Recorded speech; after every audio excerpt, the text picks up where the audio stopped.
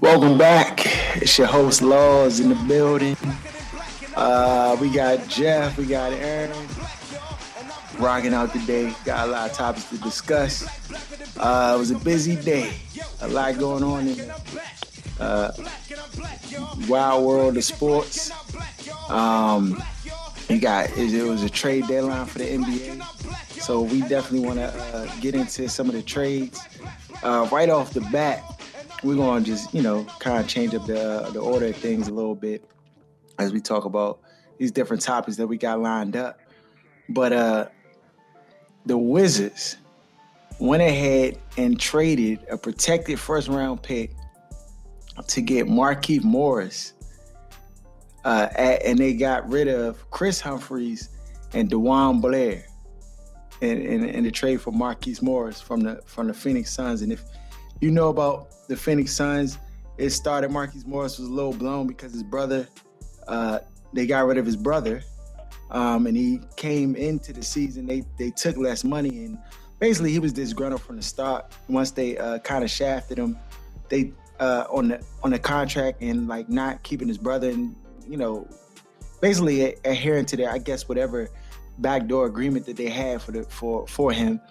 And so the Bama was like, he was wilding out, giving a middle finger to fans. He got an altercation with one of his teammates. I can't even think. Y'all know who the teammate he got an altercation with? It was sure. I think the rookie, what's his name, from Kentucky, Goodwin. I think it was Archie Goodwin. Oh yeah. Well, he's not a rookie now. He's not a rookie now, but Archie got into it. Yeah, Archie Goodwin. Yeah, got into it with him. Little shoving match. Try to choke him out. I don't know exactly, but that whole situation kind of spiraled out of control. And I guess, they were trying to get him out of the door as quickly as they can. The Wizards went ahead and made that trade today at the trade deadline, which was at 3:00. What do y'all think of the trade? I mean, I had my thoughts on it, but I like to hear what you thought of the trade, Jeff. I mean, I'm not sure what to think of it, man. I mean, the fact that we gave up a first-round pick, I mean, I know it's protected, but, like, what does that mean? I mean, we're pretty much, as far as I believe, I think we'll still have a chance to make the playoffs. So, I mean, if that's our first-round pick, I mean, we could use that pick. So, and Markieff Morris, he's an okay player, but I think he's a better player on the team that's good. I mean, I don't know, how he could help take our team to the next level. So when you look at that, and when you look at the fact that we gave up a first-round pick, like, I don't understand it. I didn't see it. Aaron, what would you think? I mean, pretty much the same thing as Jeff. I just don't understand why you throw in the first-round pick. It's like we're always giving up extra to take somebody's stress on. And obviously they wanted to get rid of him because of the issues that both of y'all stated. I just don't understand why Chris Humphries, DeJuan, Blair, I think. DeJuan Blair, and the first round pick. It doesn't make sense to me. But that's Ernie, and that's what Ernie does. So I guess we should have expected that. Yeah, I mean, it really. I mean, Markieff Morris is not a bad player. He's 26 years old. He has upside. He's 6'10". He can shoot outside. I mean, to me, he's a younger, more vibrant Drew Gooden, in my opinion. Like he just got a little more athleticism. But to me, he's Drew Gooden. I mean, can he be serviceable? I mean, I believe so. I know he's cheap. I know he's only making $8 million, and it's not really hurting the cap to have him on the team. But I'm kind of leaning with you guys. I mean, I would like to know what a protected first round pick actually is, because protected 1 to 5. Like if we end up in the first 5 picks, is that protected, or is it 1 to 3, or is it if we get the first round pick only? Like I don't. Right, that's my thing. I would like clarification on that, because 1 through 9. Typically 1 through 9. Yeah. Okay. Because I was gonna say, typically I know as they'll say the first 1 through 3 or something, or lottery protected. But yeah, the fact that they didn't say it, but 1 through 9. Yeah. Okay. So I mean, I mean, is it the end of the world? Like, if it's 1 through 9, though. I mean, thinking about it, like at this point, like, now, I still don't know why they threw it in, but. So I'll tell you why they threw it in. Because the Suns probably told them, we're not going to give you, you can't get him unless you give us something worth it. Because we don't want DeJuan Blair and Chris Humphries. Like, these Bama's are throwaway Bama's. We don't want them. You know what I'm saying? I mean, me personally, I think Chris Humphries was misused. I mean, I know he had little knee issues or whatever, but I just think he was misused. And I think for whatever reason, something happened where he didn't get along with Randy Whitman and something went awry. And since that, he's just been in the doghouse because, like, Chris Humphries, from my estimation, like, should be playing a 4 over your boy who's really a 3, but they be playing him at the 4. What was his name?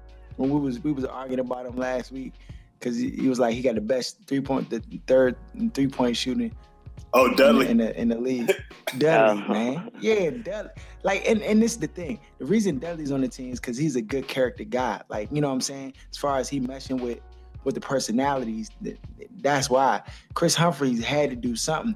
When he didn't get no minutes in the playoffs last year, when the Nate was logging in all these minutes playing terrible, and Chris Humphries at the end of the line, end of the bench in a jumper, like in his warm-up suit, I just couldn't understand it. So clearly the Suns were like, we know you don't want them anyway, so you got to make it worth our while. And in Ernie Grunfeld special fashion, this Bama threw away a first-round pick.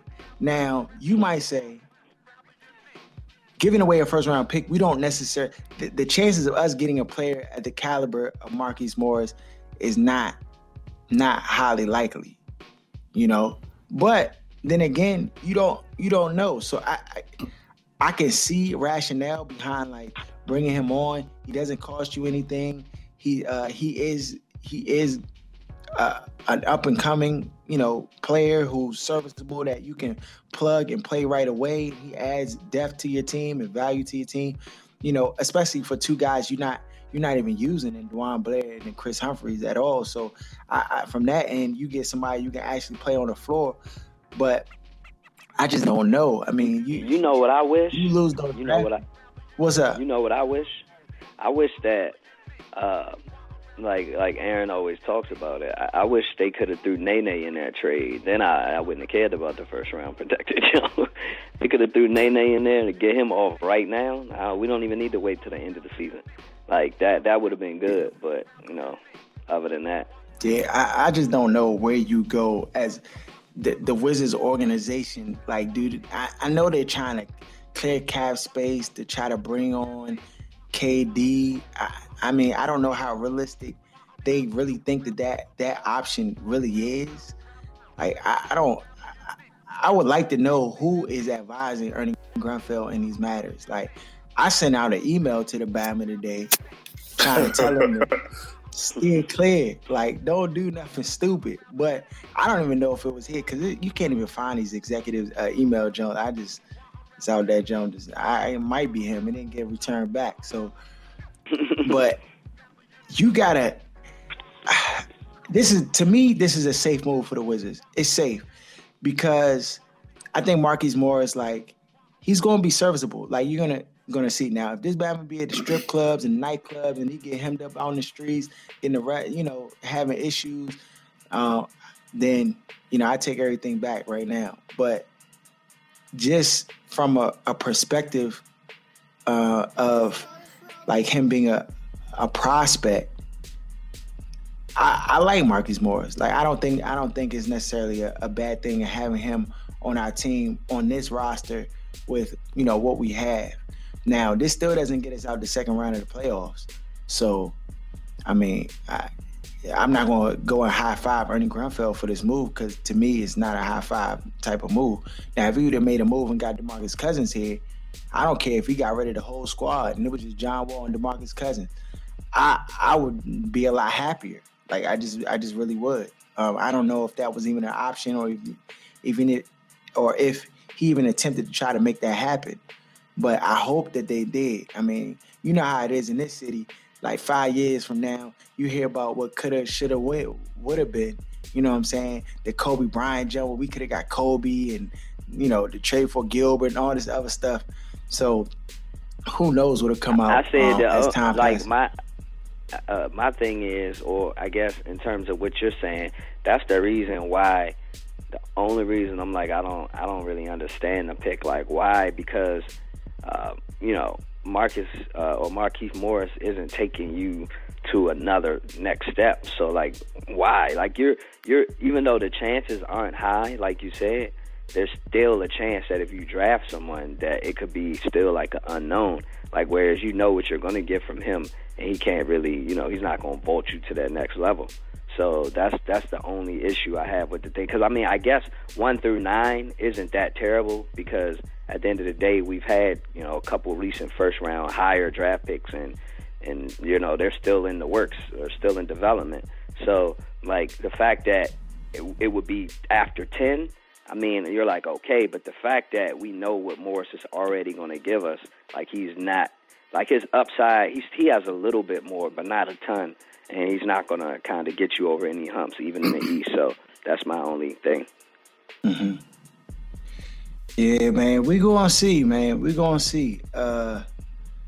It's going to be interesting to see how things play out when John Wall and Marquise Morris and Bradley Beal and all of these guys on the floor together. Yeah, I mean, if he's averaging 15 and 7, that helps the team. I mean, if you can play Nene less minutes, that helps the team. Yeah, I know his numbers have dipped a little bit, but I mean, I don't know, man. I just be scratching my head with Ernie Grunfeld and the moves that they be making every time, man. I scratch my head.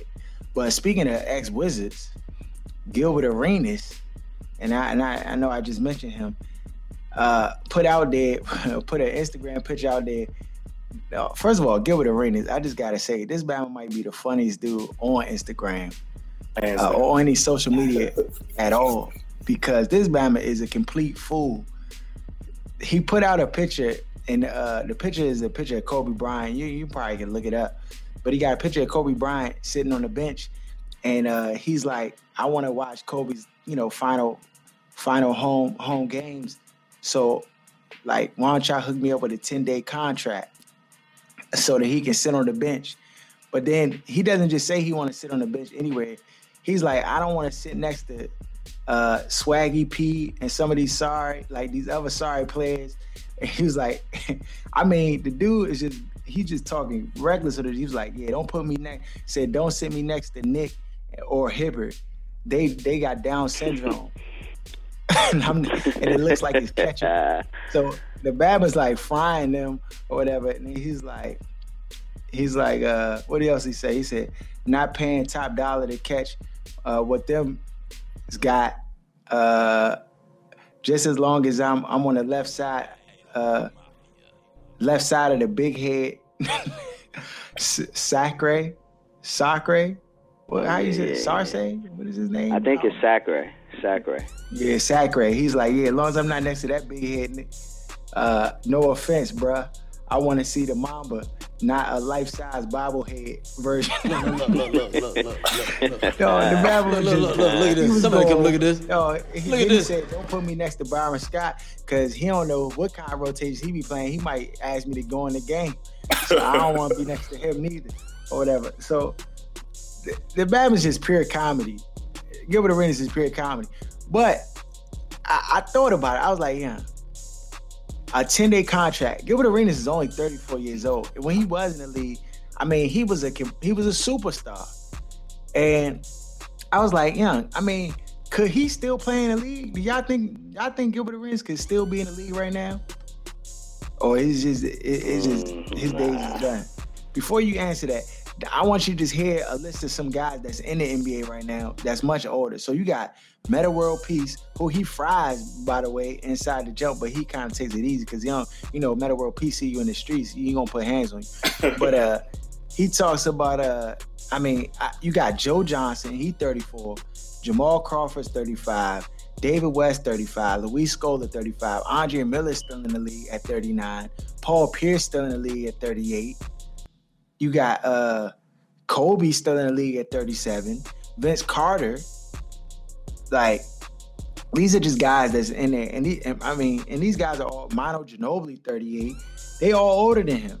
He's 34. There's no way you can tell me that he can't be as serviceable as Vince Carter on the floor. Yeah, I feel like it's two parts to that. I was a big Gilbert Arenas fan. Well, I still am, when he was with the Wizards. And I thought, like usual, he got a raw deal from the fans here.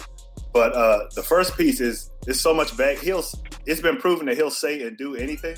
He's like so out of control and doesn't care what anybody thinks about what he does. And I don't think a place like here would be a good place for him, or not necessarily even here, but it's just the stage he be on. You'd have to basically monitor every little thing he does and says, even when it comes to Instagram and social media.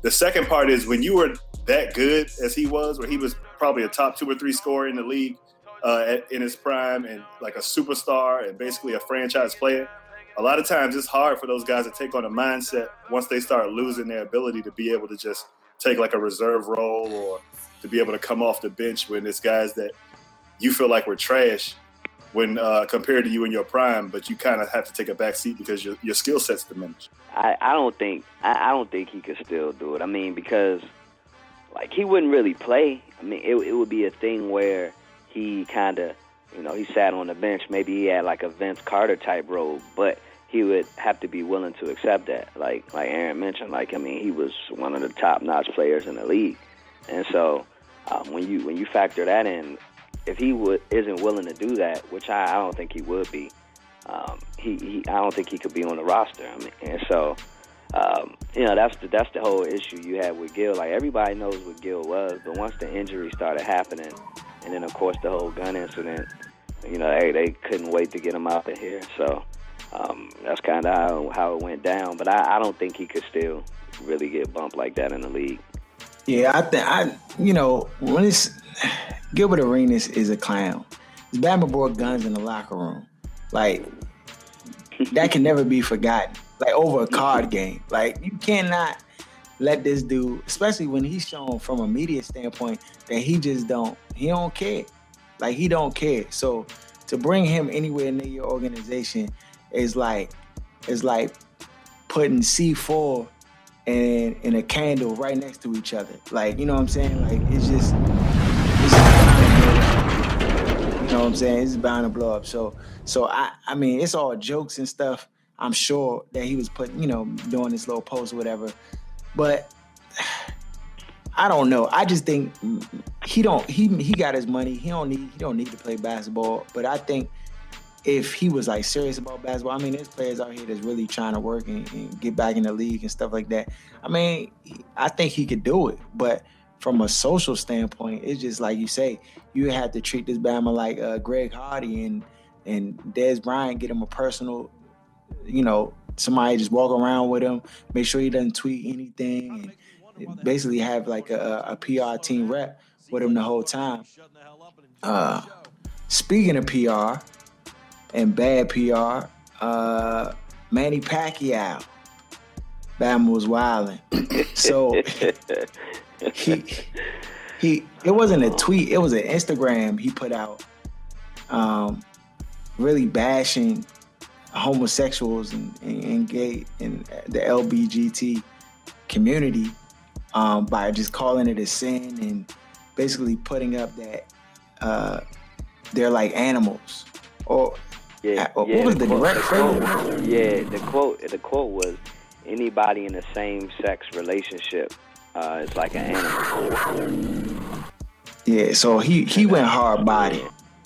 He went hard body with the comment, but then he retracted it. He took it off of his his Instagram, pulled it down, and then he put up basically an apology saying that he really didn't mean to try to offend. He said the only mistake I made was I still meant what I was saying, but I shouldn't have compared them to animals, whatever. So my question is, like, if you said it, why pull it down? why pull it down? Like, if you're gonna say something or be bold enough to tweet that or put it on your Instagram or whatever, like, why are you gonna pull it down? I mean, Nike dropped him because of the comments. Yeah, they ain't waste no time. No time. But yeah, I mean, I was just gonna say, like, the thing about it is, I'm typically generally with you in terms of that statement. And it's like, if you said something or you did something, like, why are you apologizing? Like, you obviously meant it. Like, you obviously didn't think you would get caught or whatever the scenario is. I do feel as though sometimes, in this day and age with social media, people are quick to, especially athletes, entertainers, are quick to vent without thinking on social media. And by that time, it's out there, it's too late. And so I think, like, him trying to retract it, like you said, he went hard body in the paint. It would be one thing if he just said, like, I don't believe in, same-sex marriages, due to my religion or religious beliefs, and left it at that. And versus, like you said, like, comparing them to animals. So yeah, that was definitely a big misstep. And so he tried to clean it up, but I definitely don't think he meant to go that hard body in the paint. That's not even Manny Pacquiao's personality. But I don't know what got into him when he posted that. Yeah, nah, he definitely went hard. He went hard body for real. Aaron, what you want to say about it? I mean, I felt like he probably took it down because, I mean, after Nike was gone, he probably didn't know what else the drawback would have been after he, after those quotes. But it's like people have screenshots and stuff of it. It's like you can't make it disappear or go away like it didn't happen. So kind of to reiterate what you all said, once you say it, I mean, you kind of have to stand by it. I feel like you'd be respected more for making the comments and standing by it and then saying them and then cowering behind the pressure of, I guess, whatever the sponsors or whoever else, maybe his PR team or management told him you probably need to take that down. Yeah, well, whoever's a part of their team, I mean, Manny messing the money up. Let me ask y'all this: like, do y'all think that? Because it's always a touchy subject who we see these, these companies drop, and for after what reasons? Do y'all think after him making those comments that Nike should have dropped him ASAP like that, like right away, or do you think they should have, kind of talked to him about it and, maybe put him on suspension or something or other like that? Because it's like nowadays, people.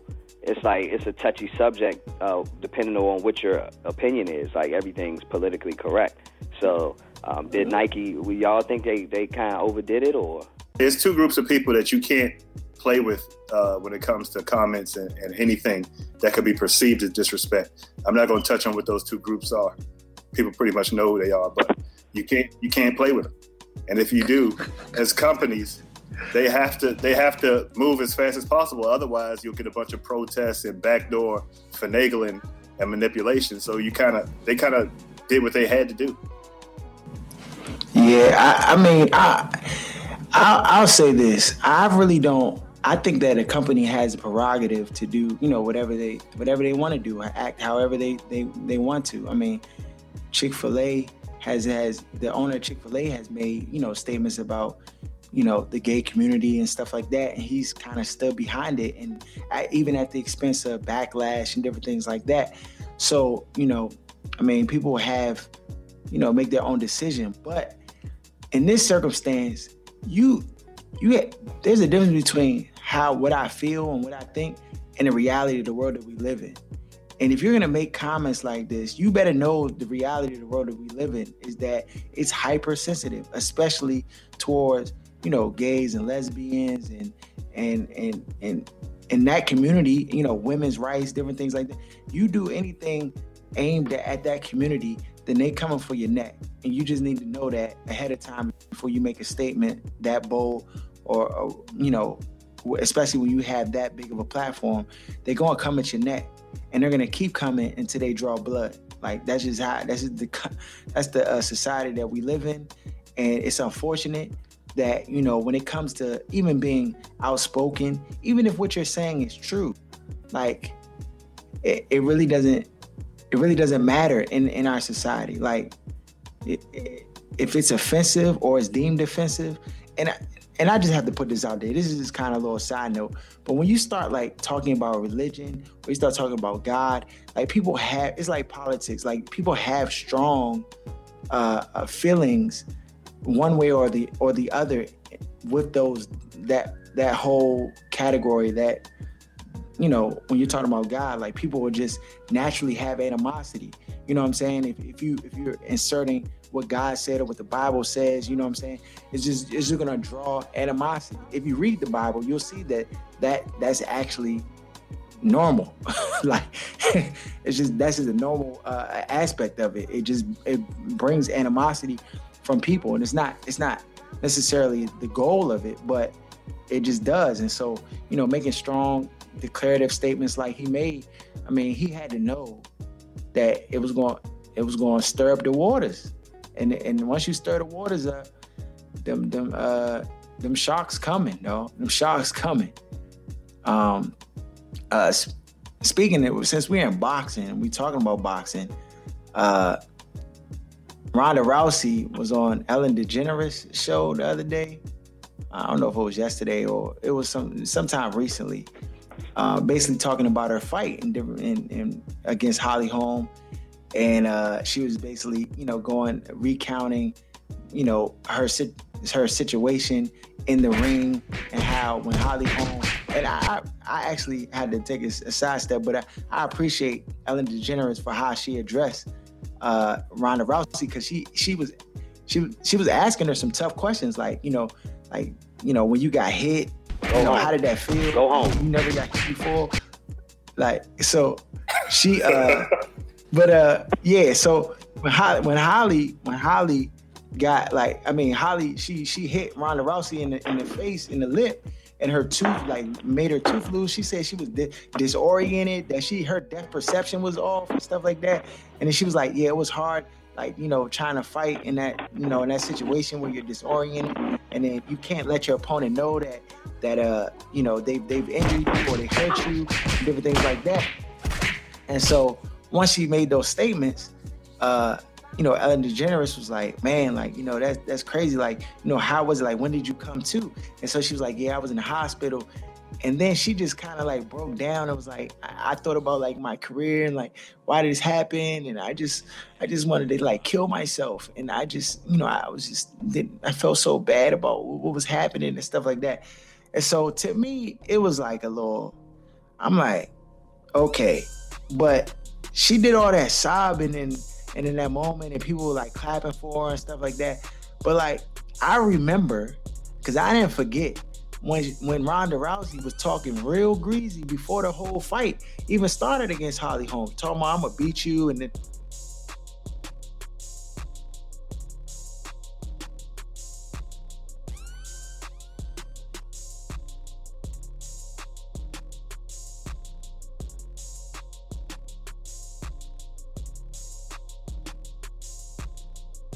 And I really felt like all that sweetness and respect leading up to this point was really fake. And I saw it in that moment, and I'm going to show her what's up on Sunday, and I'm done with all of this. Yeah, I'm ready for every situation. I've had more title fights, non-title fights, and I've been in many more situations than Holly's been, and I'm more prepared than she is for this, and I'm going to win on Sunday, and everyone's going to see. On Monday morning, I love waking up slow, knowing I'm still the champ, and there's nothing to worry about anymore, and it's that happy relief, and I live for that moment. I love that moment. I mean, that's why I do all this. And I mean, there's many reasons why I do all this. After I beat Holly and I look around, I mean, it's the most amazing feeling. And then I realize, like, this is my place in the world, and I love it, and I'm great at this. I'm the best at this, and I can't wait to get back in there again. And that's always my thought. And I can't wait to feel that again on Sunday. I'm gonna like pick out where I'm gonna like live and do all this other stuff before she even fought Holly Holmes, and it was just like this total disrespect. And now here she got punished. No, no, she wasn't ready. She wasn't ready. Which everybody saw. The whole nation saw her get punished. Now she's just like, basically trying to tug on America's heartstrings to get sympathy for her losing the fight. I just don't have no sympathy for it. And my question is, do y'all have any sympathy for it? I feel like it's the same thing with Cam Newton. Like, you can't celebrate and talk trash and dance and carry yourself the way that she did when you're winning, and then expect people to feel sorry for you when you lost. Yeah, she definitely was fishing for the love and support. And by throwing that, I thought about killing myself, throughout the whole ordeal. Like, that's gonna spin and change like everything or everybody's perception of her because she made those statements.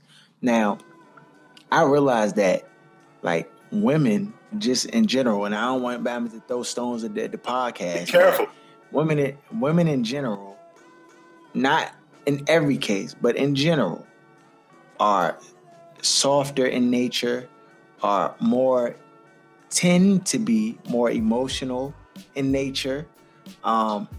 And because of those things, like, it's okay for women to like kind of put their guards down or show emotion and cry. I mean, from a societal standpoint, like that's normal.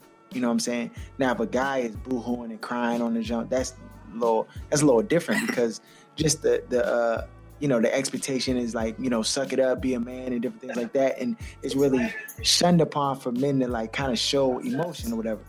But Ronda Rousey, she had been just like talking reckless, going off the handle, doing all this other stuff. And she's really like not shown an emotional side of her. She's kind of been like, neutral. And so to me, this was all up, I don't want to say publicity stunt, but I'm up until this point, like, you haven't shown any real like true emotion for real. But since somebody knocked you out and slept you, now all of a sudden you're like humanized and you're just like boo-hooing and you're just, trying to like basically like, I'm like everybody else. I'm like a woman too, and just really trying to garner the support of like, the people. And I just not buying it, and I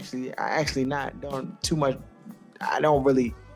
I see through the BS. That's what I'm trying to say. I see through the BS. Like, people can, she trying to get back in the good graces of people, but I remember you talking greasy. Like, hasn't gone anywhere. Like, I remember how you was talking greasy, and I'm gonna actually put some of the comments you made on the podcast so people can hear exactly how you be going for real, because to be switching and do 360 and all that, like, no, I'm not buying it. Jeff, what you got to say about the whole Ronda Rousey situation? Yeah, I mean, like, the thing about it is, like, I see both sides of this in terms of, from the standpoint, like, I could easily see, why you'd feel that way.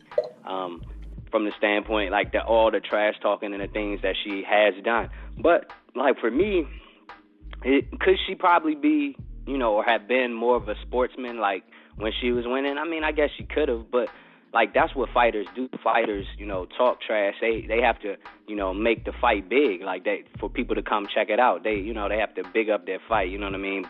Bring that notoriety to it. It's kind of like what the cat on the men's side, Conor McGregor, is doing. So, I mean, she did all that. A lot of that was for show. So, like, and I think the reason is how she got beat. Like, in terms of when you bring us to, like, right now with her, going on Ellen and doing all that, like, she got beat up, like, so bad. It'd be one thing if she just lost. I don't think it would have been that. But the fact that, like she said, that's all she had. Like, because you got to understand, too, that came out, they said that her father committed suicide. So this is something that, it runs in the family or has happened in the family. So when something like that has happened so, close to you, it's hard to say, to kind of just dismiss it off. So I don't think you could really be insensitive. It's one of those touchy type subjects or whatever. So, I mean, that's kind of like my whole take on it. Well, this is and I feel you on that. I definitely agree with a lot of your sentiments. The only issue that I have, and this is where my brain, this is how my brain works when I'm like putting puzzle pieces together. before she started like talking about the whole thing, she was like, I fought 3 times in 9 months. And I'm not making an excuse, but that's never been, I don't know if that's ever been done before. To me, that's like the prequel to like setting up your excuse. Like, and people, they make the statements, oh yeah, I'm not trying to make an excuse, but boom, boom, boom. And then they kind of lay down their excuse, but then they try to like get you to not think it's an excuse. To me, it was an excuse. Like, she was trying to like explain why she got beat up, and then like had people sympathize with her in her position. Now, I know that if her parent has committed suicide, I'm sure that I believe that next day in the hospital, wherever she was getting treatment, she probably thought about suicide. I mean, that probably was a real thought. I'm not even denying that. But the way the interview went and how it progressed and how she just kind of like just fell into tears off the like, almost like this is my cue, and then like basically like just fell into tears. It just didn't seem genuine to me. That's just my personal opinion. I mean, other people can feel differently about it, but to me, it was disingenuous because I felt like it was a stage in where she could that act will work. Like, she was on Ellen DeGeneres, and that act worked for her. You know what I'm saying?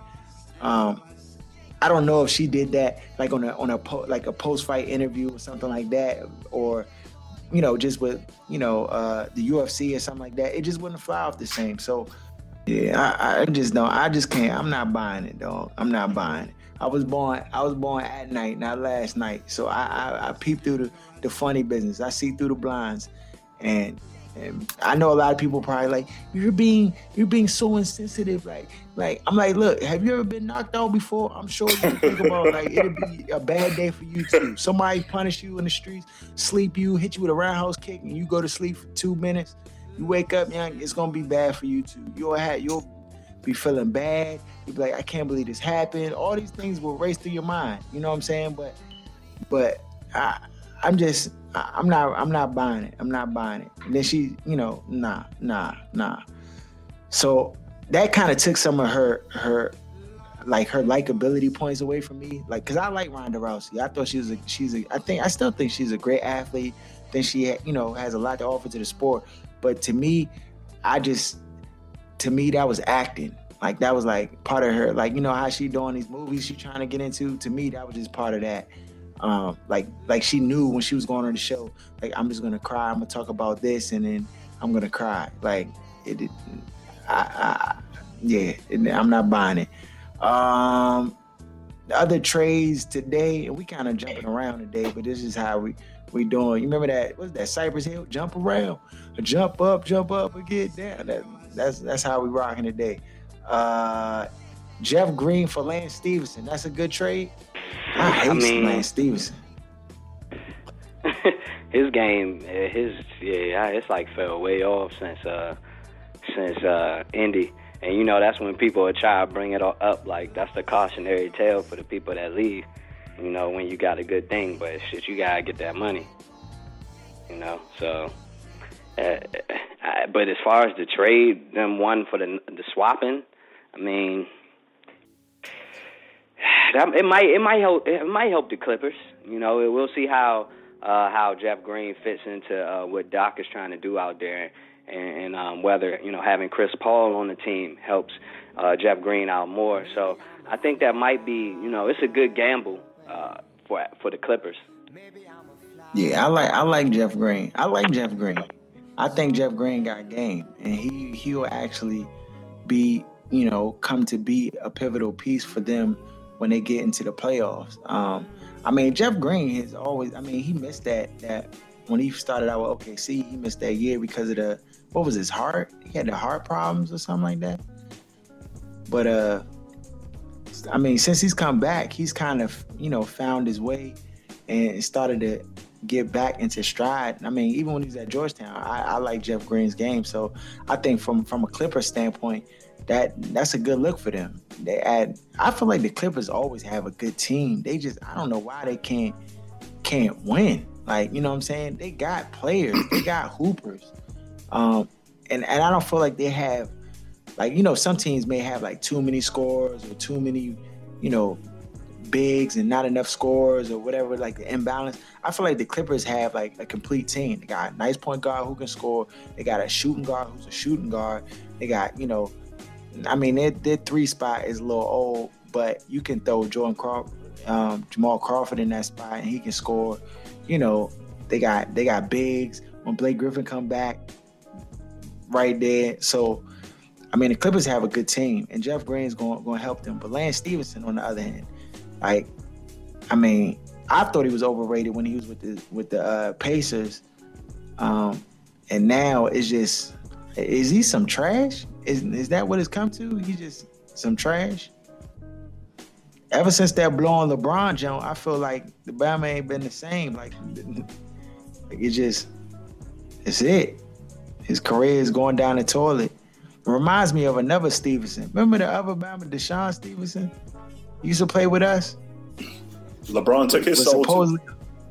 Yeah, supposedly a lockdown defender, and then he got cooked. LeBron cooked him. Everybody cooked him. Kobe cooked him.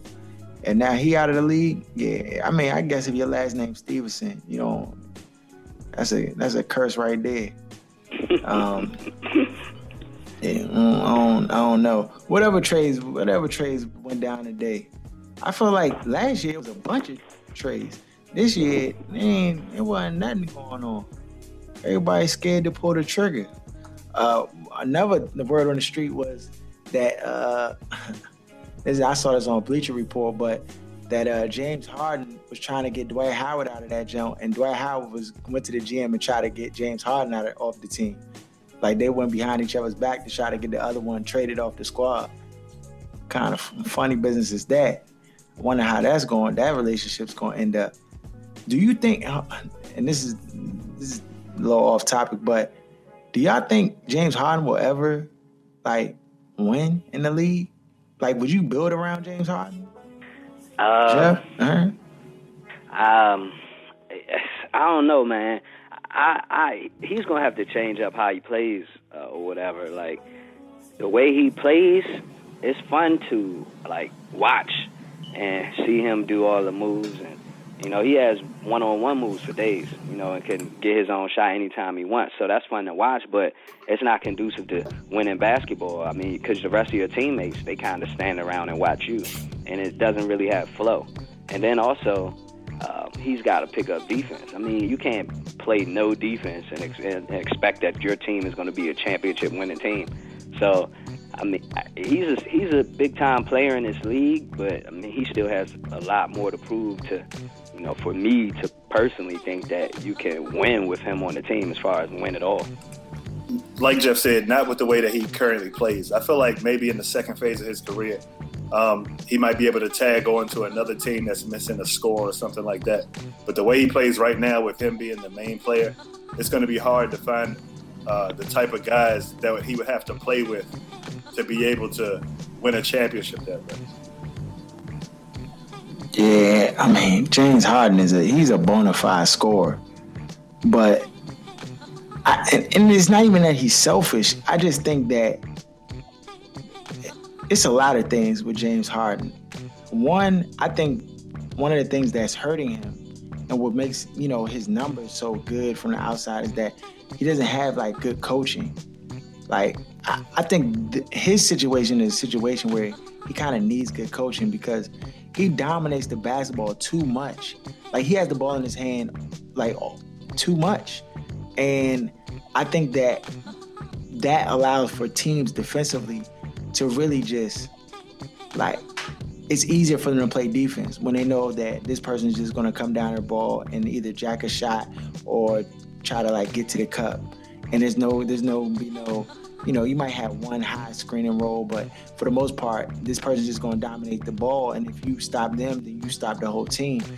And you need a coach to run schemes and sets and different things where you can't really do that. You just don't. I mean, Steph, we look at the Golden State Warriors. That's a prime example. They have Steph Curry, who could, if he wanted to, dominate the ball all the time. every play, every possession, he could dominate the ball, but he doesn't. I mean, he gets the ball in his hands and he's able to score, but for the most part, like, that team utilizes each other. They know that when the going gets tough, they can always rely on Steph, but defensively, you can't even, I mean, besides the fact that he can shoot 2 steps in front of half court, but you really can't, like, defend that, because if you bring 2 out on him, he's going to make the pass, make the extra pass. You know, he has, you know, the ability to dribble the ball exceptionally well.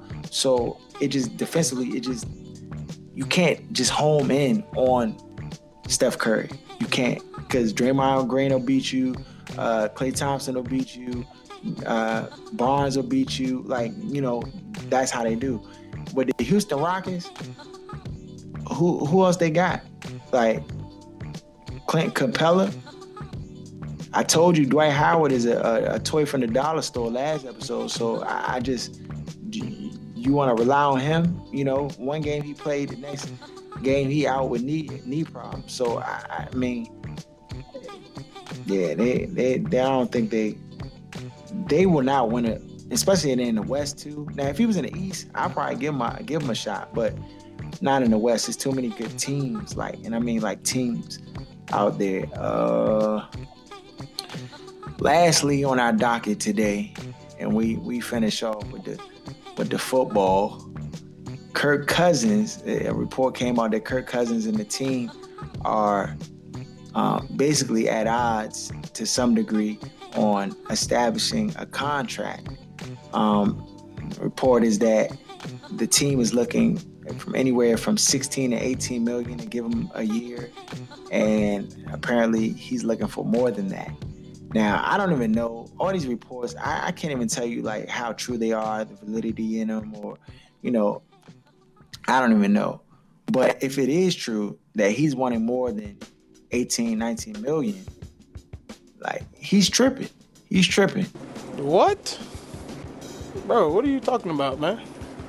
Bro, I'm out, man. That nigga's tripping. That's the bottom line. He's tripping.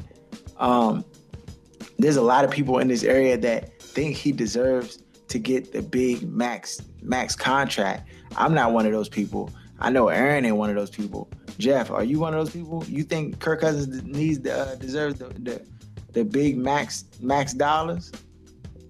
Man, you know I'm not one of those people either, dog. How long we been covering this? Come on.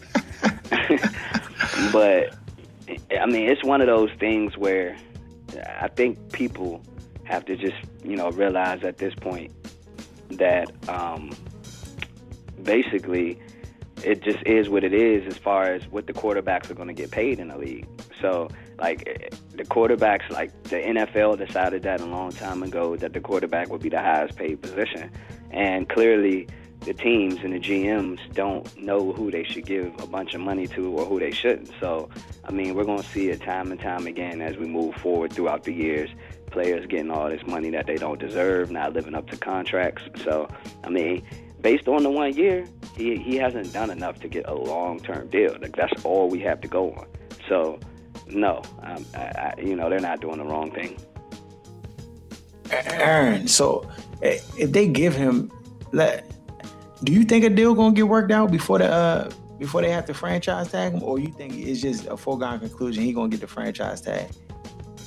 Yeah, I think we talked about during the season that he was going to get the franchise tag. And not only that, that's the best decision for the team. The fact that he's playing his leverage the way he is going to end up benefiting the team because they need to see him another year be able to do the same things, again, with the tougher schedule after winning the NFC East. So I'm glad he's playing it, and his agent are playing it the way they are. It's only going to benefit the team.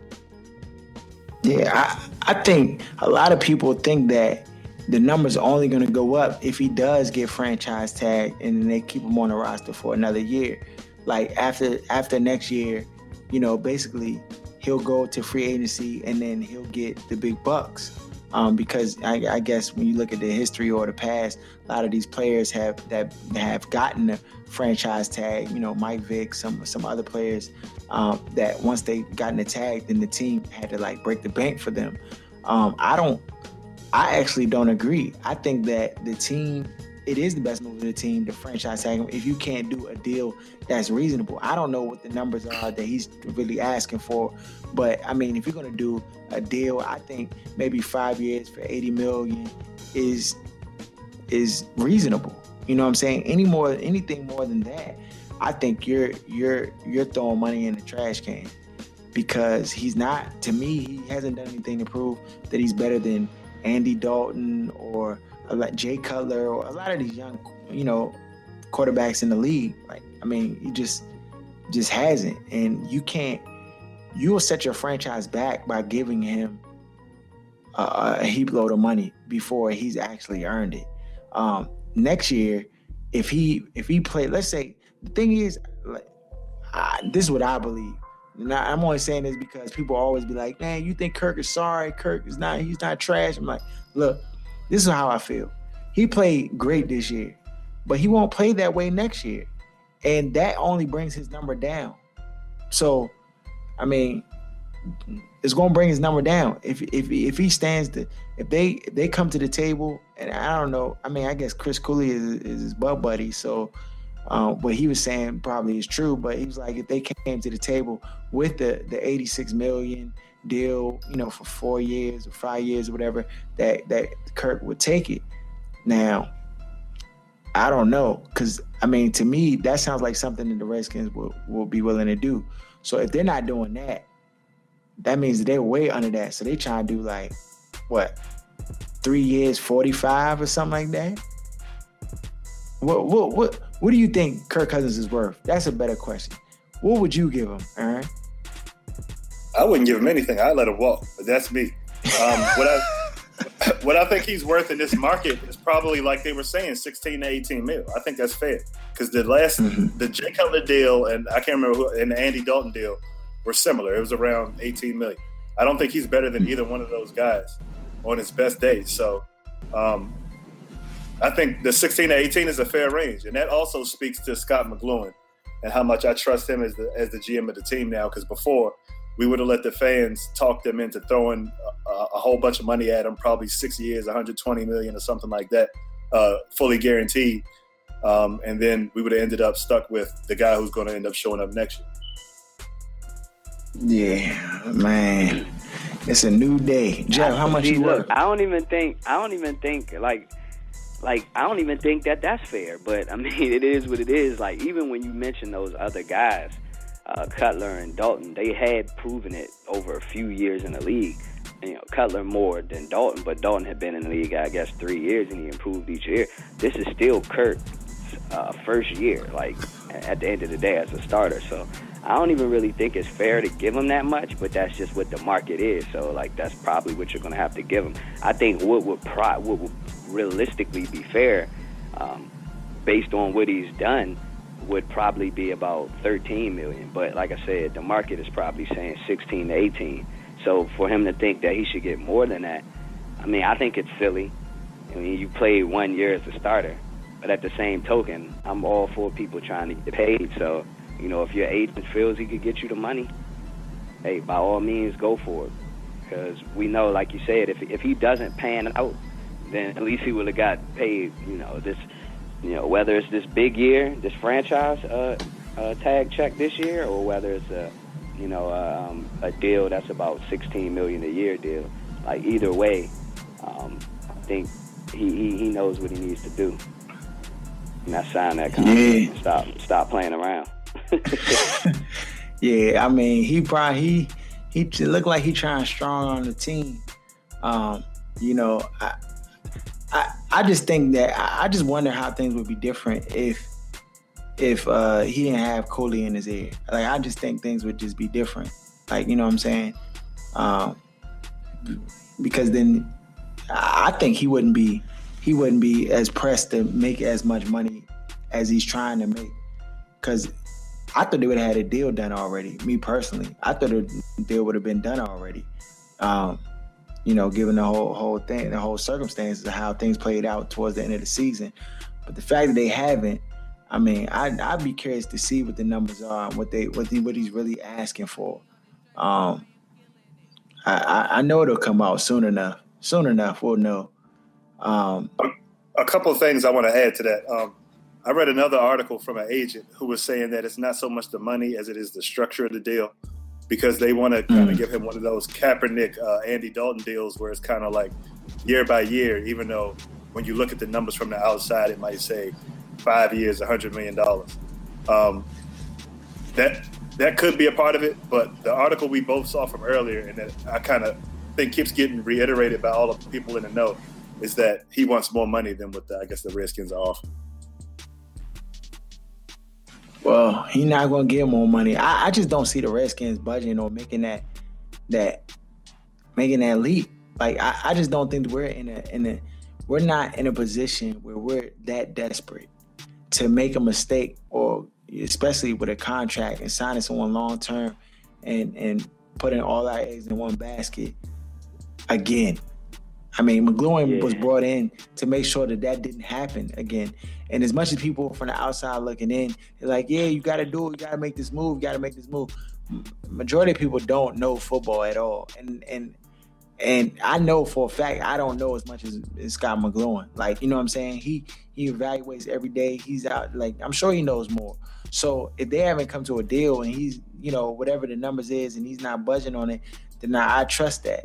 I trust that. Never before have I ever felt this confident in that the Redskins were to make the right decision regarding a player. I've never felt this ever in history as a fan. Thought that they would make the right decision, like on a player. But I'm pretty confident. I mean, up until this point, McGloin has shown, the ability to draft players, to bring talent in, and I think he'll continue to trend. Whether we got me or Aaron out there, John, playing quarterback, like the team it'll be players out there that are good enough to win football games. So we'll see what happens with Kirk Cousins, man. I don't know what he's trying to get. I guess he figures. I mean, if you think this is the best you're gonna do, you got to try to milk it for all you can, even if it's at the expense of like leaving. Or he won't leave. If that would be crazy though.